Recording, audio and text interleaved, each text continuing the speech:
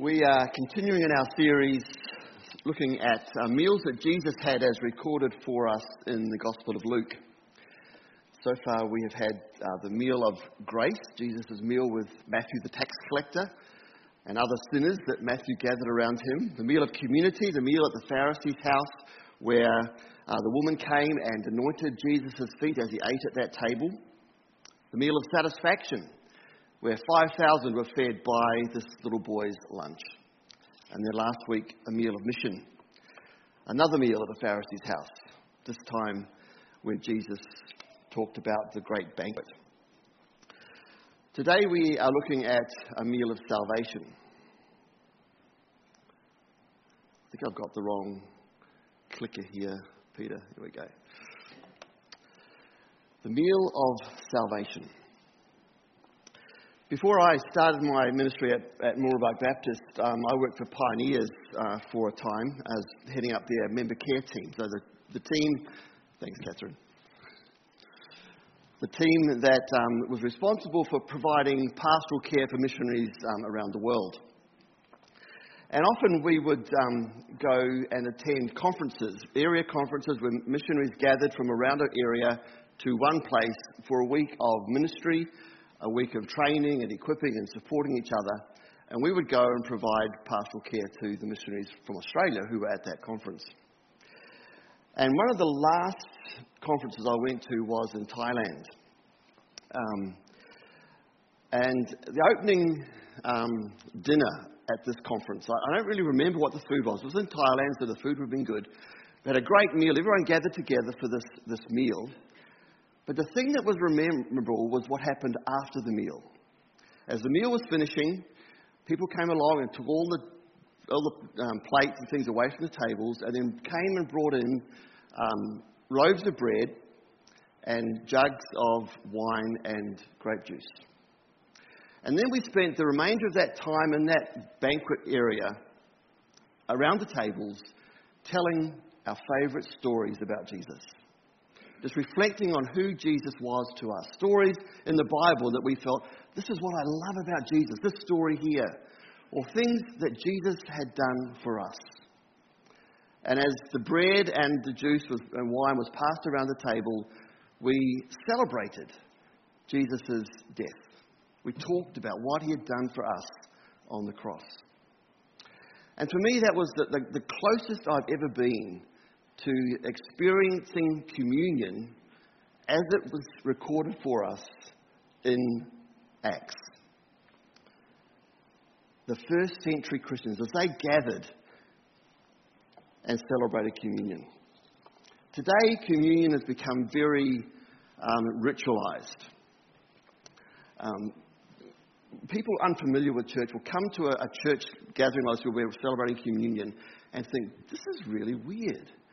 They have a meal, and it's a tiny little cracker, and they drink out of a tiny little cup, in quietness usually. Before COVID, we would have communion, and it would be, the little jar of juice and an unusual looking cracker. We've moved through COVID.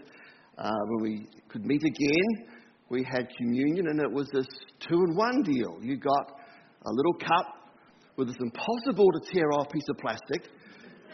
And on top of the cup was like cardboard that melted in your mouth. And this little bit of juice that really had, I don't know what it was. Now we've moved to having communion back in glasses and little bits of cracker in these cupcake liners. Growing up in Churches of Christ, when both Glenda and I went to the same church as kids, communion bread was slices of bread cut up into 1 centimetre squares. Beautifully done. Fresh bread. But I preferred the Brethren method. I went to Brethren during my teenage years, Open Brethren. And it was a big loaf of bread like this cob loaf, torn apart. And as it came around, you'd grab a chunk of this bread. Not for a meal, but it just had a different feel to it than a little tiny piece of bread or a cracker. A far cry to the vibrant meal it was with friends in the New Testament. In Acts 2, Luke says the celebration of the Lord's Supper in the Jerusalem church involved breaking bread in their homes, where they received the food with gladness. There's lots of it. And with generous hearts. We think of communion today as a solemn rite that we participate in a service like this, in a building. In Jerusalem, the early followers of Jesus ate meals together in their homes, eating bread, drinking wine, remembering Jesus, celebrating the community that he had brought them together through the cross. They were joyous occasions. They were feasts with friends, shared with laughter and tears, prayers, stories. So this morning we're going to revisit the Last Supper Jesus had with his disciples, recorded in the upper room, where he instituted this feast that we know of today as communion. Jesus and his disciples had arrived in Jerusalem. This was Jesus' final week. By Friday, he would be crucified. He'd be dead. And Luke tells us that it was the time of the Passover. The first Passover, this meal where they were now replicating it throughout their history, the Jewish people. The first Passover was a meal eaten the night God rescued them from Egypt. Recorded in Exodus 12. And on that night, in preparation for that night, each family was required to take a flawless lamb and slaughter that lamb, take its blood and paint it on the doorposts on the side of the door, on the lintel above. Then they roasted the lamb and ate it with unleavened bread. And that night, the Lord passed over Egypt. And as he passed over these houses with the blood on the doorpost, he passed over them. Those doors of the Egyptians that didn't have the blood, the firstborn in those houses were killed. And when this happened, Pharaoh finally agreed to let God's people go. And they escaped. The sacrificed lamb rescued God's people from slavery and death, dying in its place.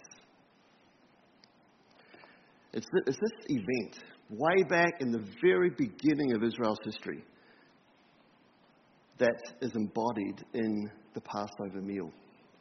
And each year the nation would gather together as a nation, as a community, and commemorate, reenact this saving story of the Exodus, God's redemption of his people, that they would celebrate and remember through this meal. And the Passover became this identity-defining practice of the nation of Israel. Each Passover, children, it was a theological teaching tool. The children of the family had questions that they would ask. Why are we doing this? What do these things mean?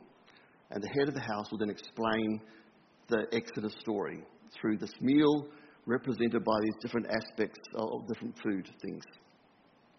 That's what's happening here in Luke. So back to the story in Luke. As I said, Luke tells us in verse 7 that this is the Passover, and it's the day that the Passover lamb is to be sacrificed. The lamb was slain between 3 and 5 p.m. the day before the feast. And at 6 o'clock of that day, so a few hours after the lamb had been slain, the new day started. The Jews would gather for this Passover meal when this lamb would be eaten. Luke describes the preparation for the meal Jesus and his disciples are going to prepare for in verses 8. That's my space here. We'll just change the page. Jesus sent Peter and John, saying, "Go and make preparations for us to eat the Passover." "Where do you want us to prepare for it?" they asked. And he replied, "As you enter the city, a man carrying a jar of water will meet you. follow him to the house that he enters and say to the owner of the house, the teacher asks, where is the guest room where I may eat the Passover with my disciples? And he will show you a large room upstairs, all furnished. Make preparations there. Kind of sounds like a Jason Bourne script, doesn't it? There's a lot of secrecy in what's going on here. And the reason for that is Jesus knew that Judas was going to betray him. He knew that Judas was looking for a moment when Jesus was on his own, probably with his disciples, but in a place where the authorities could then come and arrest Jesus. Jesus was a mole among the group of disciples. In cahoots were the religious leaders who wanted to trap Jesus in a place and get rid of him. That was their goal. We'll see at the beginning of Luke chapter 22 that Judas has signed up for this job. I'll do it. I'll trap him. I'll get Jesus. So if Jesus had let all of the disciples know where this Passover meal was going to be in Jerusalem at this critical time, the authorities would have found out. The meal would never have happened. And we wouldn't be participating in this Lord's Supper today. So Jesus himself sets up this meal. Jesus does all the arrangement behind the scenes to get this meal happening and prepared, a place for it to be set up. He didn't tell anyone else until he told Peter and John. And gave them the instructions, where to go, who to see, what the sign would be to follow this man to this house where Jesus had arranged for the room to be made available. In ancient culture, men didn't carry clay pots around the city. Men carried animal skin pots of water. Only women carried clay pots. So a man carrying a clay pot, as you walked into the city looking for where's the man I need, there he is, that's the one carrying this unusual situation where a man carrying this clay pot. If it was to take place in Jerusalem today, I'd be like going up to the city gates, and here was a man sitting on the gate reading the women's section of the Jerusalem Post. It was obvious, this is the one. And they follow him just as Jesus had said, and everything works out. Verse 13, the owner of the house leads them up to this room, all furnished, all ready for them to sit down. The couches in this horseshoe shape that we've talked about, table in the centre, all ready for the feast to be got ready. Jesus' two most trusted disciples, his closest friends in that group, Peter and John, then head out to purchase this lamb that's going to be sacrificed. Go into the city, find the market where these animals are for sale, take it to the temple. One of them would have slaughtered the animal, put the carcass on their shoulder, and then gone and found the rest of the things they needed to make this Passover meal. There's quite a range of things they needed to gather together for this meal.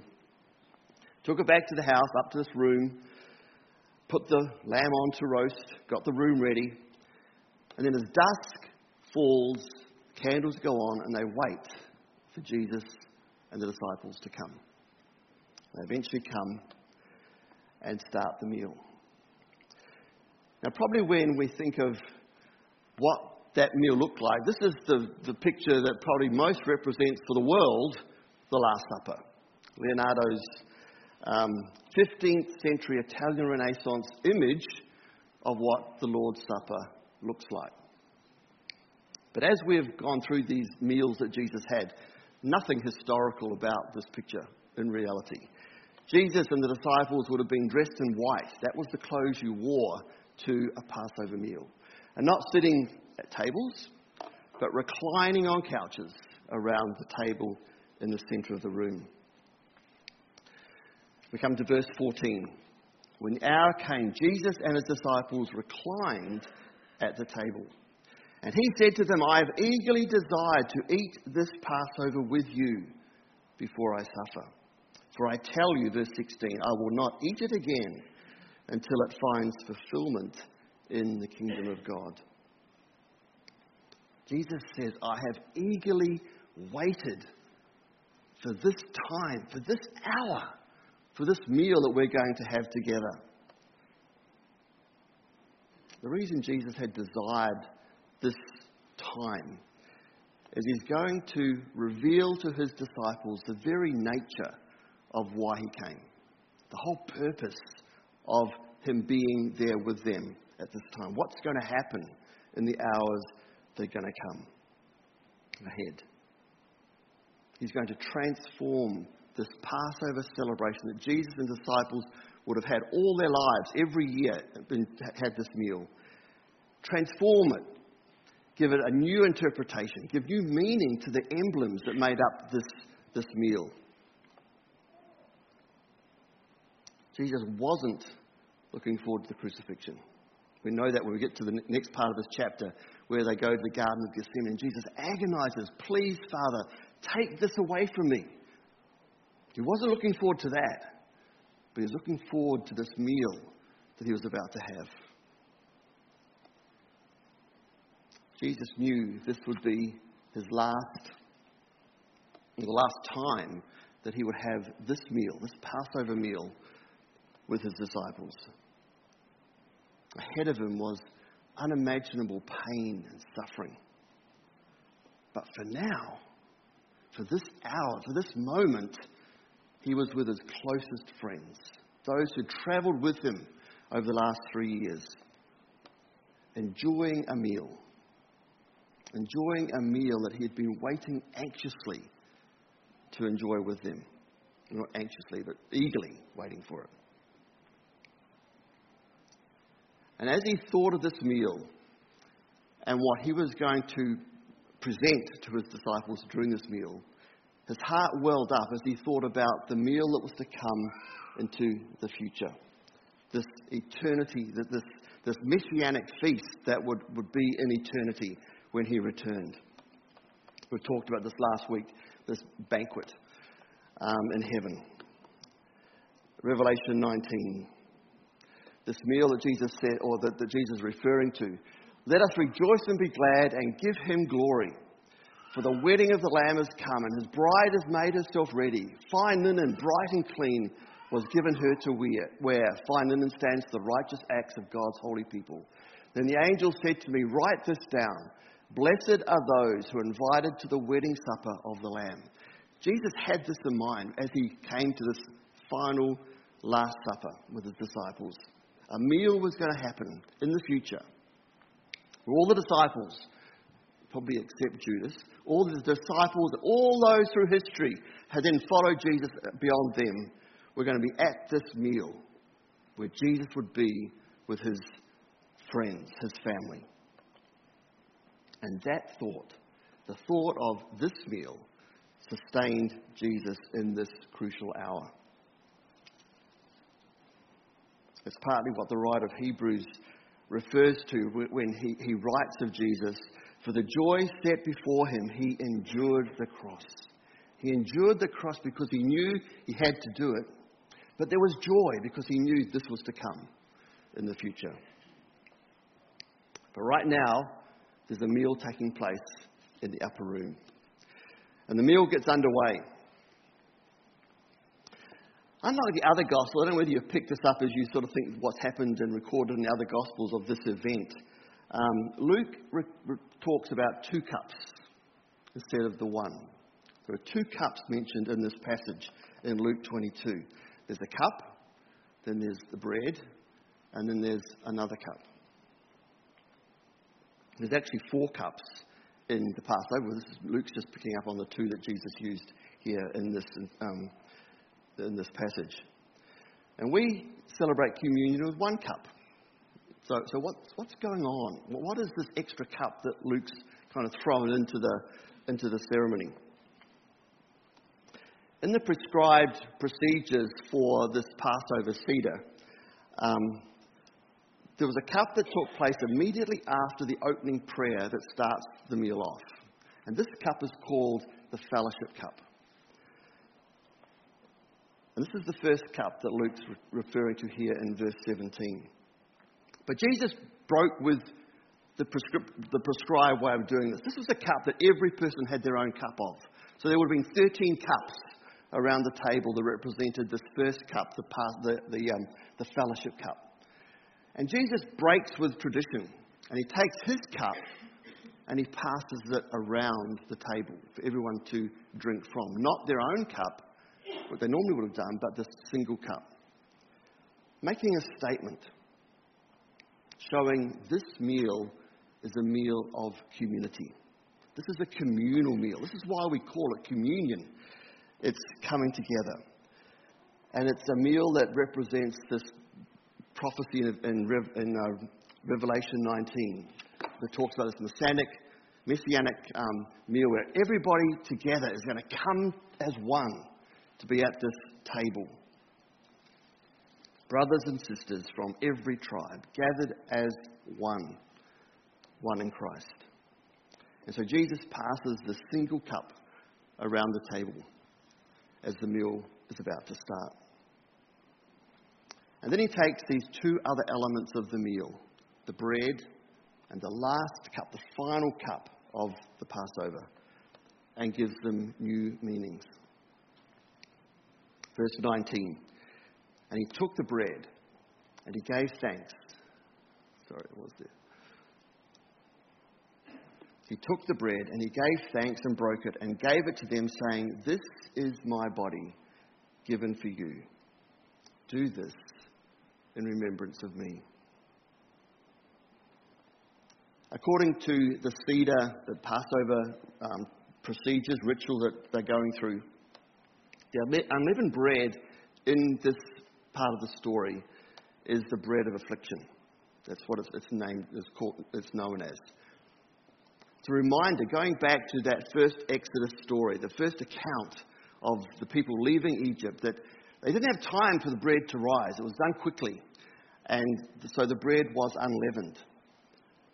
It represents the pain, the affliction that they endured as slaves in the land of Egypt.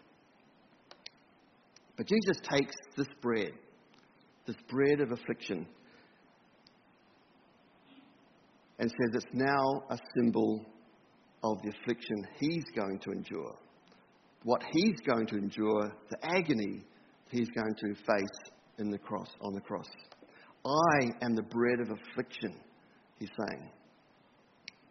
The pain that I'm going through for you. This statement, I am the bread, do this in remembrance of me, has a lot of meaning, significance, if we were to pull this apart. We haven't got time to do that in detail today. But this is my body. This bread represents my body. It's not my body. The Roman Catholics think that it becomes the body of Christ in their doctrine of transubstantiation. It's a mouthful, so we just... that's not what Jesus is saying. It doesn't become my body. It is, he's talking figuratively, just like Jesus talked about, I am the gate, I am the door, I am the vine, I am the light. The word's given for you. I'm giving my life to you. I'm dying on the cross for your sins. He says, do this in remembrance of me. This is a conscious memorial, a thing that Jesus wants us to do to remember his sacrifice for us. The bread will be this reminder of what he's to do for us. When we go on holidays, many people collect souvenirs. I don't know what you collect. In the olden days, also when we were younger, people collected teaspoons. I don't know whether they even still do teaspoons. I'm seeing nodding and shaking. People remember that, but I don't think they have teaspoons like they used to buy racks to put them on your wall in your living room. Maybe today those souvenirs are things like T-shirts or mugs or fridge magnets. Glenda and I like to collect, we don't do a lot of souvenir hunting, but have something that reminds us, that we can use every day, that reminds us of where we've been on our travel. And I brought along one of those today. This is a small little jug. We use it for syrup for our pancakes. It's got a little cask. But this was a place in Kilkenny in Ireland where we were at and watched a guy making these. He had beautiful big ones. They wouldn't fit in our suitcase. We travelled fairly light. This is the best we could go with. But it just, as soon as we use this, it takes us right back to that town in Ireland where we watched the man make this outside the castle gates. Where the same town where we went to a pub one night for our first meal in Ireland. We just come from Dublin. This was a pub meal. It wasn't probably our first one. It was one of the early ones. But there was a band playing there, a band that was playing Irish folk music. And we were just absorbed by this music, bought their CD, and that CD played the whole way around Ireland in our car. We still listen to their music, and their new records that we hear about, we download them as well. So this little jug has so much meaning for us. It takes us back to another time, another place. Jesus knew that we are prone to forget things. We need something to remind us. And so he put this meal in place as a meal to remind us what he was doing for us. This is my body, which is for you. Do this, eat this in remembrance of me. Remember, Jesus is saying, I am your Passover lamb. Remember the sacrifice I'm going to make for you. This bread will remind you every time you eat it. Now there's a chunk of time between verse 19 and the next verse, verse 20. During that time, Jesus and the disciples would have ate the main part of their meal, eaten this roast lamb, the bitter herbs, the fruit compote that accompanied the meal. And then they come to the very end of the meal. The ends with a cup, the fourth cup in the Passover celebration. Verse 20. Verse 20. Yeah. I think I have to get you guys to do this. This doesn't always work. In the same way, after supper, he took the cup, saying, "This cup is the new covenant in my blood, which is poured out for you." By calling this cup the new covenant in my blood, Jesus is intentionally making a contrast between the cup of the Old Testament and the cup of the new. The blood shed in the Old Testament, the blood that's going to be shed in the new covenant, in the new Old Covenant, and the blood that's going to be shed in the new covenant. The Old Covenant was also inaugurated with blood. If you want to hold your place, if you've got a paper Bible, a hard copy Bible, in Luke, and jump across to, or back to Exodus chapter 24. Just going to pick up a couple of verses out of there. So in Exodus 20 we have where God gives the 10 Commandments to Moses and to the people, to the Israelites to follow. In the next few verses after Exodus 20, these commandments are explained in some more detail. And then in chapter 4 we have Moses calling the people together, and they declare their commitment to this new, for them new, the Old Covenant, under these 10 Commandments. To ratify, and they respond with these words in verse 3. Everything the Lord has said we will do. That's their commitment. God's made this covenant. Everything God wants us to do, we will do, is how the people respond in verse 3. And then in verse 5, Moses gathers the people together, builds an altar at the foot of this mountain, and says in verse 5, he sent young Israelite men, and they offered burnt offerings and sacrificed young bulls as fellowship offerings to the Lord. Moses took half the blood and put it in bowls, and the other half he splashed against the altar. Then he took the book of the covenant and read it before the people, and they responded, "Everything the Lord has said we will obey." Moses then took the blood, sprinkled it on the people, and said, "This is the blood of the covenant of the Lord has made with you, in accordance with all these words." Now, commentators believe that this blood wasn't just sprinkled like we might think water being sprinkled onto people, They say the people were doused in blood. Buckets were poured over the people as they gathered. Not a pretty picture,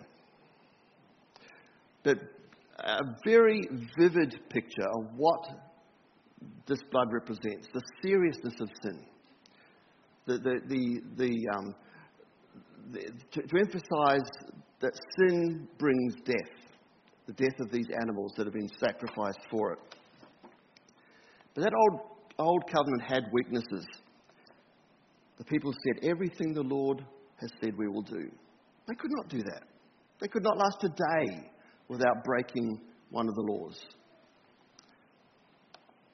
There was no way to keep the old covenant until we come to Jesus.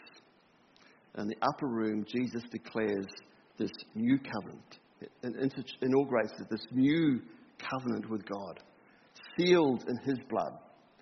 His blood paid for so that we could live under this new covenant. So the meal is not over yet. We can follow on as we go through the rest of Luke chapter 22. Things continue around the table. Jesus identifies Judas as the one who's going to betray him, and he heads off to do that. There's bickering going on between the disciples. Who's going to be the greatest among us? And then Jesus then says to Peter, Peter, you're going to deny me before the night's over. But the meal itself has now come to an end. This meal that Jesus so eagerly wanted to have with his disciples. I am your Passover lamb. I am the blood of affliction given for you. I'm the cup of the new covenant in my blood, shed for your sins. That's what Jesus wanted to say to his disciples over this meal. So let's wrap up by summarising very quickly some of the things that we can take from what this meal is all about. We're going to do this fairly quickly. We could do this quite in more detail, but it's going to give you the bones, and you can take it away and you can think about it more. First, this meal is an act of remembrance. Passover was a reminder for the Israelites of how God had rescued them from slavery, rescued them from their affliction in Egypt. This is how the Lord's Supper works for us today as well. It's a memorial. It reminds us of what Jesus has done for us. Each time we participate in this meal, we're reminded of Jesus. We're reminded of the cross, of what Jesus did for us. We're reminded of the price that our sin would cost Jesus. The price was death. The price was eternal separation from God, is what our sin is the cost of our sin. In dying for our place, Jesus made atonement for us. He took our place. He's paid the price. We're free. We're forgiven. We're acquitted of all those things that kept us away from God. So the meal is a memorial. It's a tool to help us to remember what Jesus has done. The meal is also an act of community. We've seen this as we've been going through these meals, how meals create and reinforce community among those who are eating together. We experienced that the other week when we gathered together at the back of the auditorium here and enjoyed a really good lunch together. Time of eating and fellowship and laughter and just being together. We get to experience it again next week as we gather in people's homes for these fish meals, fellowship in someone's home. The Lord's Supper declares the death of Jesus, not just by bread and wine, but by the community coming together at the cross. Jesus instituted this meal to help us remember what he had done, but also in sharing it together, it would unite us as a community. We share communion together as a community that's been reconciled at the cross. We've all sinned. We're all destined for eternal death, separation from God. But Christ saved us all, everyone who believes in him. His death frees us all and welcomes all of us into God's family. The family that eats together stays together. This meal is also an act of dependence. Every meal we eat is a reminder of our dependence on God. That's why we give thanks, we say grace before we eat at home. And the communion meal is the same. Each time we eat the bread, each time we drink the cup, we are reminding ourselves of the dependence we have upon God's grace. Not from anything we could do, completely what God has done for us. We live, our sins are forgiven. We're free from bondage of sin. We're free from its deathly grasp on us. Only because of Jesus. And we partake of this meal to remind us that we rely totally on God's grace. The meal is also an act of participation. We don't come to this table and just watch. We don't come to this story and just read about it. We actually involve ourselves in this story. We eat and we drink. If communion was just listening to someone speak, listening to words, we would just be passive hearers of the story. Almost like watching the drama of salvation from a distance. Like we might watch footy at home in our lounge rooms.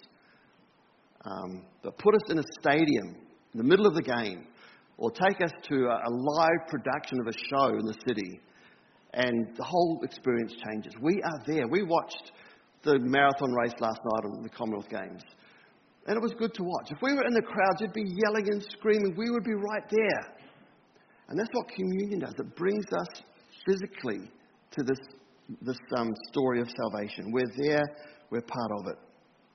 The story becomes our story. By participating, by eating and drinking, the reality of Jesus' sacrifice takes on much more significance for us. The meal is also an act of formation. Communion becomes part of the rhythm of our faith, part of what it means to follow Jesus. It becomes who we are.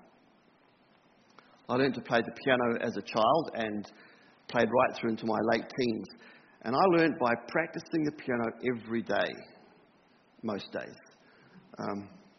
Learning and relearning. Making it a habit until playing the piano, the notes and the scales and the sharps, all that was just a natural part of my body, my life. The Lord's Supper is a drama in which we are active participants. And each time we participate, we're retelling the story. We're relearning the story. It's becoming more fresh for us each time we do it. We're learning habits of what it means to be Christ, and what it means to be cross-centered. Letting the cross become part of who we are. So Jesus eagerly desired to eat this Last Supper with his disciples. He wanted to say to his disciples, I am your Passover lamb. I am the bread of affliction given for you.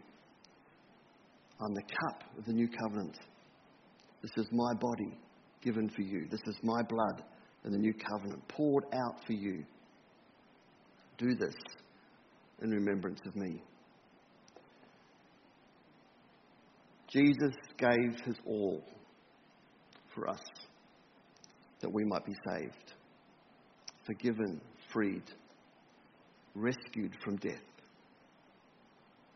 He instituted this meal based on the Passover meal to help us remember what he had done for us.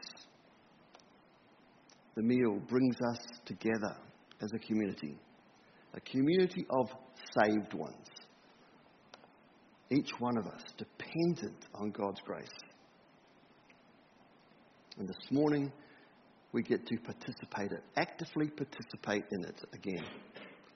To become part of this story of salvation as we eat the bread, as we drink from this cup.